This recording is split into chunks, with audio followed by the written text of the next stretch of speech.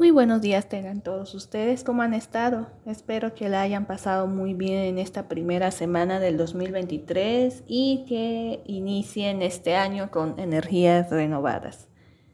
Bueno, el día de hoy se va a inaugurar una nueva sección en este espacio de Hive denominado Domingo de Juegos. ¿En qué va a consistir este Domingo de Juegos?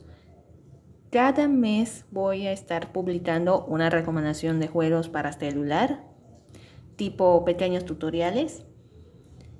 Estos videos van a estar grabados desde el teléfono, obviamente con el programa Samsung Booster, que ya está integrado al equipo telefónico.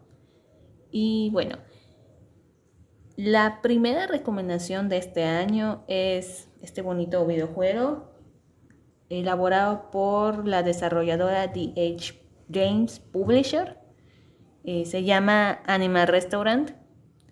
Este juego fue publicado en 2020 y es más o menos como un simulador administrativo y económico en el cual el jugador se encuentra a cargo de un lugar en específico, en este caso un restaurante. Este juego lo pueden encontrar en la Play Store y en la App Store. Y bueno, les comparto en la descripción los enlaces para que lo puedan descargar y echarle una ojeada. El juego empieza con un gato callejero al cual le dan refugio otros felinos en un pequeño edificio. Entre estos felinos se destacan dos, el propietario y el chef. El propietario le ofrece empleo como ayudante de administrador del restaurante que recién acaban de inaugurar. Durante esta aventura, porque así al menos yo lo estoy viendo conforme voy avanzando el juego, te vas a encontrar con clientes variopintos, desde conejos hasta osos. Conforme se va avanzando el juego, asciendes al puesto de gerente. Vas a invertir en mobiliario, abres nuevos espacios, aumentas salarios, reúnes a los clientes habituales para una foto grupal y para una convivencia además. Y también haces visitas a otros restaurantes, como lo pueden ver ustedes en las capturas de pantalla que voy pasando por acá.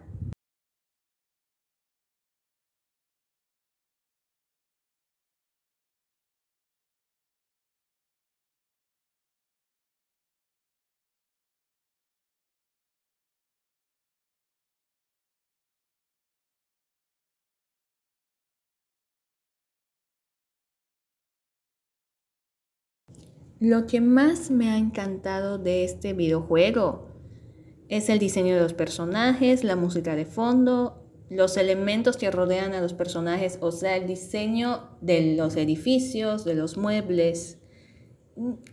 Te da, al menos desde mi perspectiva, te da esa sensación de que estás en un ambiente relajado, en el cual puedes disfrutar tú como jugador, entretenerte por ratitos y sin necesidad de estar horas enteras en el teléfono.